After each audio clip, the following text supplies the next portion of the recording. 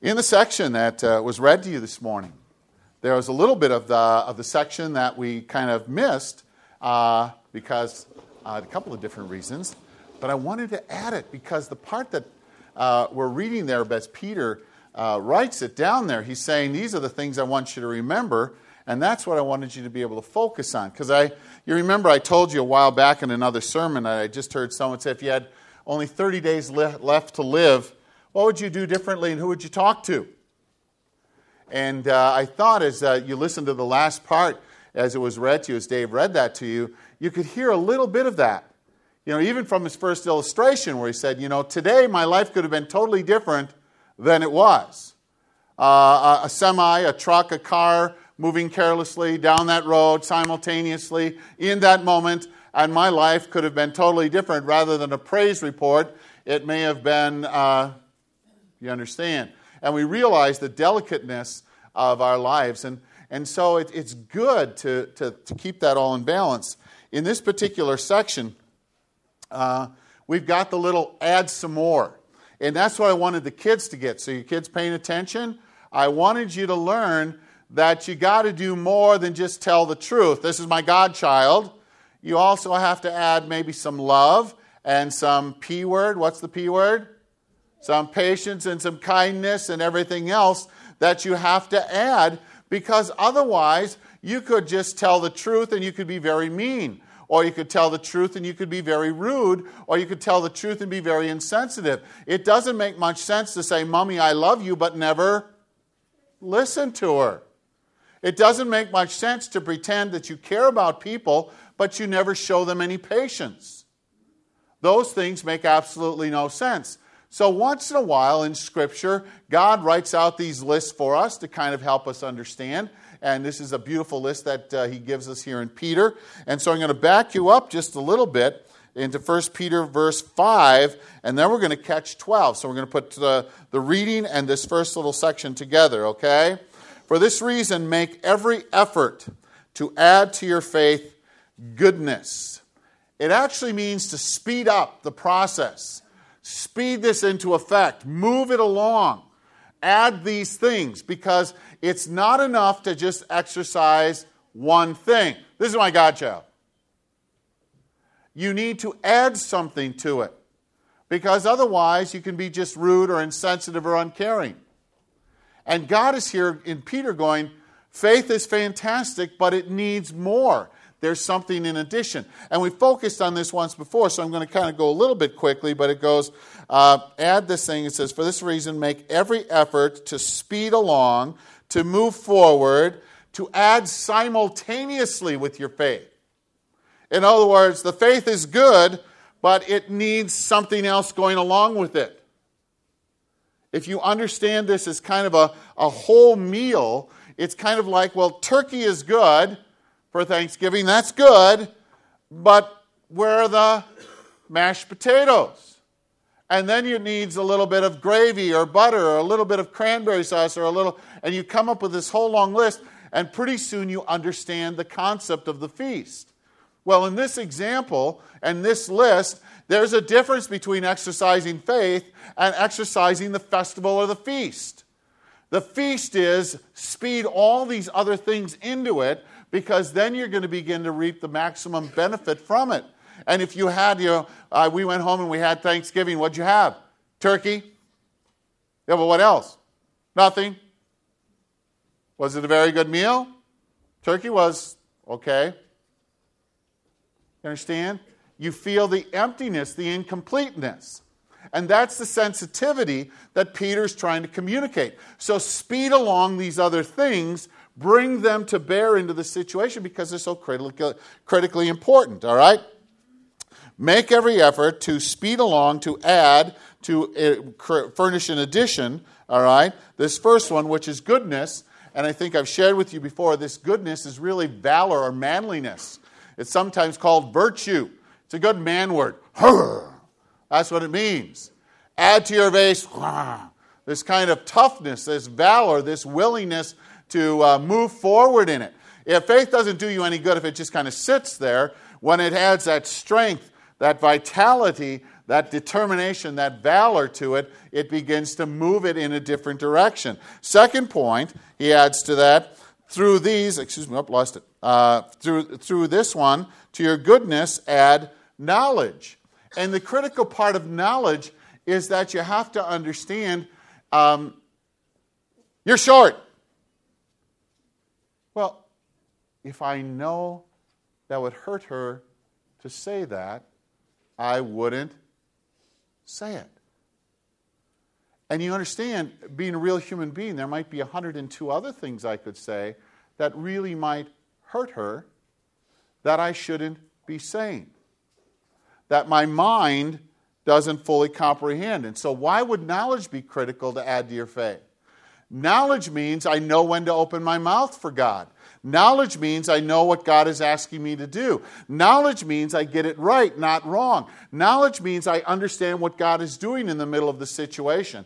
Knowledge means that even though the weather's cold or my life is unfortunately going in a bad direction or whatever else it means, or I had open heart surgery this week, or I had an unexpected emergency surgery like some of the members of our congregation did this week, I know that God is working in the middle of that circumstance.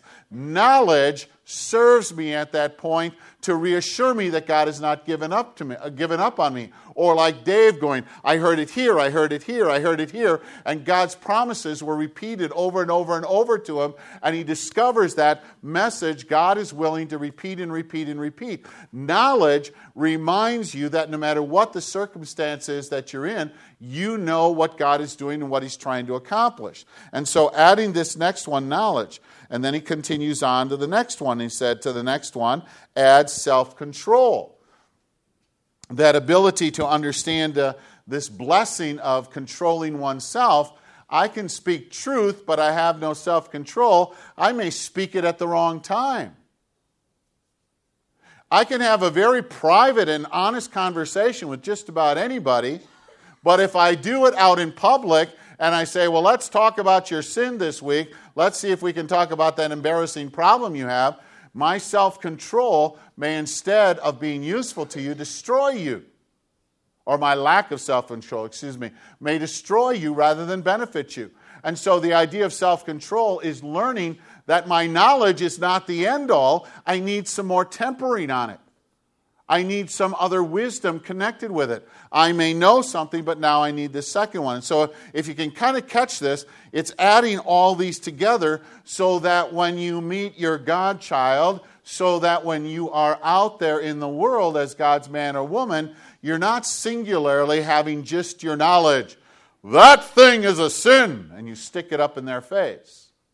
All those kind of people should go to hell, and you stick it up in their face because you lack the balance. It means that every one of those, even though you may be speaking a truth, you lack the self-control or the balance in your conversation to make your conversation useful or beneficial. And so instead of benefiting your godchild, you embarrass them, you hurt them, you pull them down, or whatever else you might be doing because you lack that balance. And so Peter's going, faith is outstanding, but speed this process along by adding these things. He goes to the next one, perseverance, okay?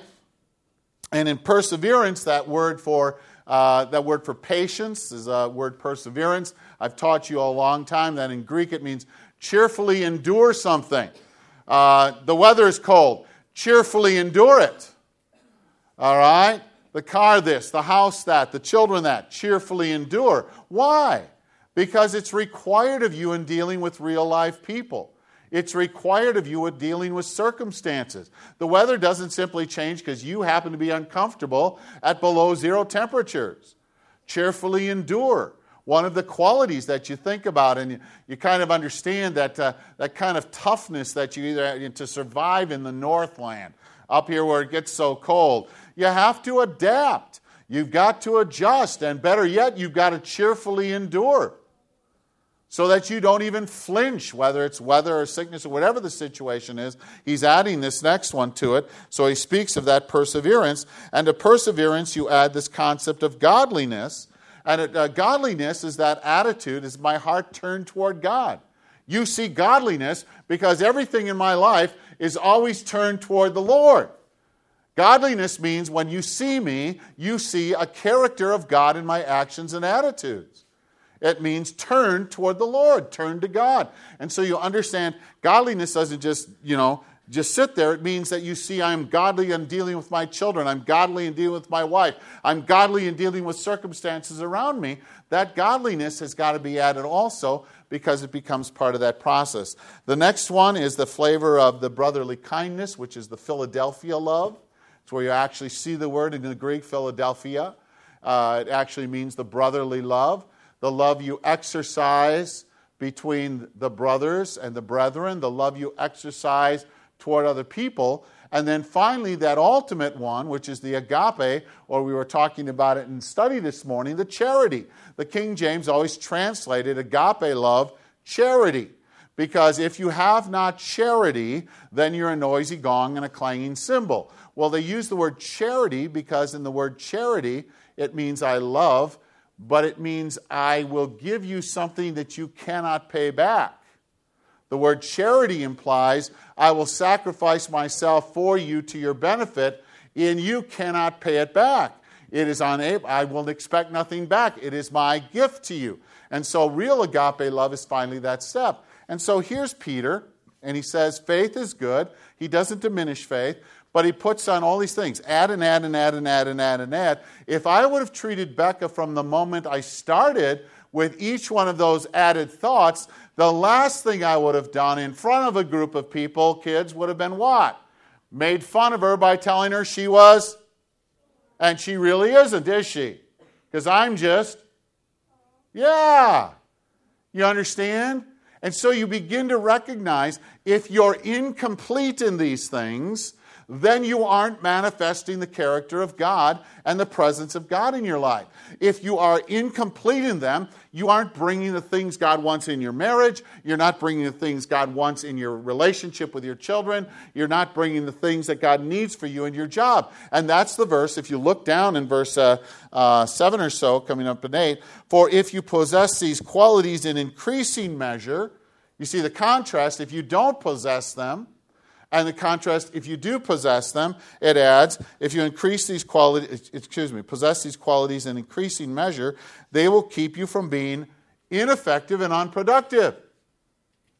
The character is that when you're sharing with a person, if I exercised all those qualities, rather than being an illustration that maybe hurt her feeling, she would have been an illustration that would have sat down and said, thank you very much. When you possess the qualities, you are now bringing to bear to your relationships, your friendships, your marriage, everything else, all the qualities that God needs in that relationship. If you drop one of them, you remove knowledge. Then you become ignorant. And you be going, well, I think this is what God wants or that's what God wants. If you remove patient endurance, that ability to endure cheerfully, then you lose in dealing with the difficult times in your life and circumstance. Each one of them contribute to rounding you out, to completing you, and that's the point that Peter makes here. He says, if these qualities are in you, they will keep you from being ineffective and unproductive in your knowledge of our Lord Jesus Christ. But if anyone does not have him, then look at the warnings. You're nearsighted. You cannot see the next day. You don't understand why your life went the way it goes. Nearsighted doesn't have anything to do with glasses here. It has everything to do with you can't see tomorrow. Well, I don't understand why this thing went bad. I don't understand why we didn't work out. I don't understand. You go, because you're nearsighted. You only can feel and see the moment. You only know that I'm happy in this moment. How many relationships, how many friendships, how many times do you have a fight or debate or an argument in your family or situation where you're so nearsighted you can't see the implications later on? And God says, I need you not just to see this moment, but I need you to see into your tomorrows. I need you to understand how this affects your child tomorrow. How important is it to apologize to your child? Well, nearsighted perspective goes, they'll handle it. Far-sighted perspective, and I gave you that testimony in my own life as I apologized to my one daughter, and tears rolled down her face. 10 and 15 years later, tears are rolling down her face because she needed to hear that I was truly sorry for a time when I lost my temper with her. And I go, well, it can't be that big of a deal, but if I saw tears rolling down my child's face, obviously I learned something. Yes, it was. And so you begin to understand you can be nearsighted and be the pastor. You can be nearsighted and be a Christian and think you know things, but nearsighted means you don't have any inclination of how this is going to turn out because you don't have all those balance things out there. You don't have all those sensitivities out there. You don't have the complete thing that God's trying to pour into your life. So it goes on. Ineffective, unproductive, and I lost the next one. In your knowledge, but anyone who does not have is blind and is nearsighted and blind. Blind here in this context would be sees everything opaquely. Opaquely means just like looking through the fog glasses you go out of church day. You can kind of see its light, but you can't see what's going on. And has forgotten that he's been cleansed from the sins in his past. That part of being forgotten, you go, it's like, well, I've been saved long enough. These things must not matter. And I've been working through with the kids at school this section in 1 Corinthians that talks about the crossing of the Red Sea. And there's a passage there that said, these things happened to the children of Israel as examples and as warnings to keep our heads straight. You want to know how angry or upset or frustrated it makes God to be sexually immoral? God looks at you and says, I killed 21,000 people or 23,000 people in a single day. Do you want me to get clearer than that? Or can you take the warning? Well, you haven't killed me yet, Lord, and I've done all these things wrong. And God whispers at you, child, I have no desire to punish you. I have no desire to destroy you. I have a desire for your mind to be alert and aware that this is serious stuff you're dealing with. My patience should not be misinterpreted as stupidity or ignorance or unwillingness to deal with you. And he goes, don't be idolaters as some of them were. And they got up to indulge in pagan revelry and worship the golden calf. They focused their whole life on something wrong. And it said God destroyed some more of them. And you got to understand, don't test God. Don't grumble against God. Why are all those examples written for us in 1 Corinthians? Well, they're written as warnings so that I learn the lesson I need to learn so I don't walk around life grumbling. One of the things at least a few of the people in our congregation learned in a very personal way is things can always get worse. If the worst thing we got to deal with today is 7 degrees below zero and a 40-mile-an-hour wind chill and a few drifts, right? And then we can go further. If the worst thing I'm going to have to deal with this week or today is emergency surgery,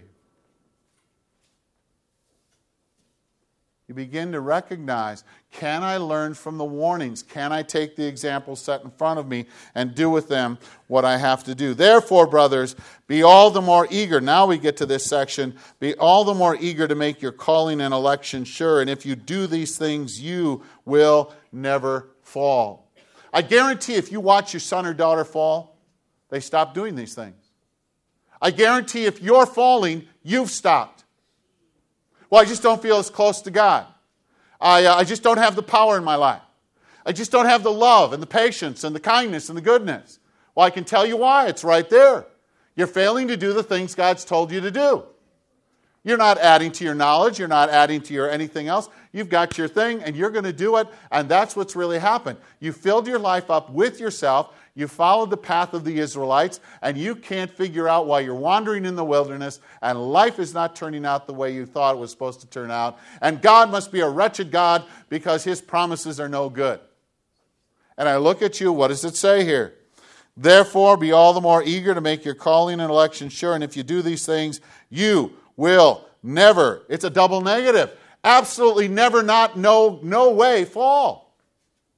I mean, it's a beautiful promise in Scripture. You keep doing what I tell you.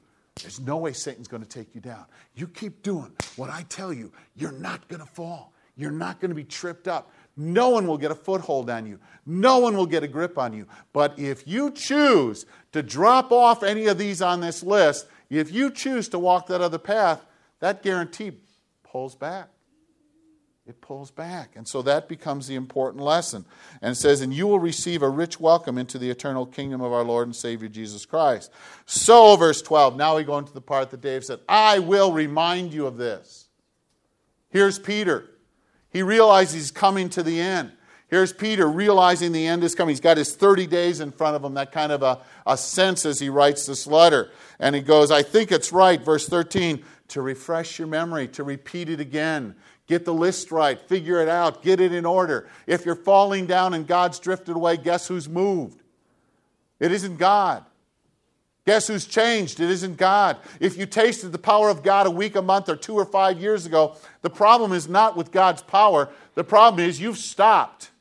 Somewhere in that list, you've shut it down. Somewhere on that list, you've substituted your own stuff. Somewhere in that list, you haven't been obedient to what God has called you to do. And you are now paying that heavy price of losing what God has promised you. And that's the part he's trying to catch you to get you to understand. 14, because I know that I will soon put my body aside, Peter says. And the Lord Jesus has made it clear. These are these words. I'm leaving soon. What do I want you to know? What do you whisper to your children on their deathbed? What are you going to really whisper to them? What will matter? I sometimes play that scenario through in my head, and I've read certain books and stories, and every once in a while you'll see a movie or something, and they have this kind of deathbed moment. What will you whisper? There's only one thing that matters. I don't care if my kids never own a house. I don't care if they have to walk everywhere their whole life. I don't care if they never possess one single thing. I only want to know I'll see them again in heaven. I mean, everything else just vanishes. It vaporizes compared to that knowledge, that importance of what goes on. That's why it struck me so much when that guy was asked, what do you wish you knew when you were young? And he whispered back or spoke back, and he said that there's nothing at the top. That even after you think you've gotten all the fame and the fortune and everything else, and you go, and then what? You got the example, Britney Spears, if you read anything about this poor child. Right? Money, fame, fortune, there's nothing at the top. It's just as hollow and meaningless as it can possibly be. And yet you think, if only I had that fame, that money, that fortune, and I go, it is hollow. And that's the truth of it all. And that's what Solomon said when he wrote the book of Ecclesiastes. You don't have to learn it from her. You don't have to learn it from some other rich person. Solomon wrote it down. I've got everything. I can eat off gold plates. I have more gold in my house than Fort Knox. And there's nothing. It's all vanity. Can you learn, or do you have to be taught it a different way? And that's what Peter's trying to get us to understand. We didn't follow invented myths. We were eyewitnesses, and what we've received, we've passed on to you. We ourselves heard, we tasted, we touched, we understand everything that was said in the Old Testament. I'm reminding you it's true. Can you just hear this on your deathbed, grabbing hold of your kid? Son, listen. You got to trust. You got to put your faith in God. You've got to get the kids and the grandkids to know it too. And that moment, as you begin to understand it, you begin to recognize the power of Peter doing this, okay? And we have here the next thing. Above all, you must understand that no prophecy of Scripture came about by the prophet's own interpretation. For prophecy never had origin in the will of men. But men spoke from God as they were carried along by the Holy Spirit. The power of knowing that Scripture is empowered by God's Spirit. God puts that out in front of us, lays it in our heart, and says, this is what you need to know. This is what your children need to know. And if you do these things, you won't fall. If you do these things. Even the little kids could figure out rudeness, insensitivity, and lack of patience. Even little kids could figure out if I really treated her that way, it wouldn't take long for her to walk in a totally different direction and wish that I wasn't her godfather. You and I have to understand that list that God's given us here in this list and hang on to it. Pray with me if you would. Lord, by faith that you've worked in my heart, I know that I'm saved.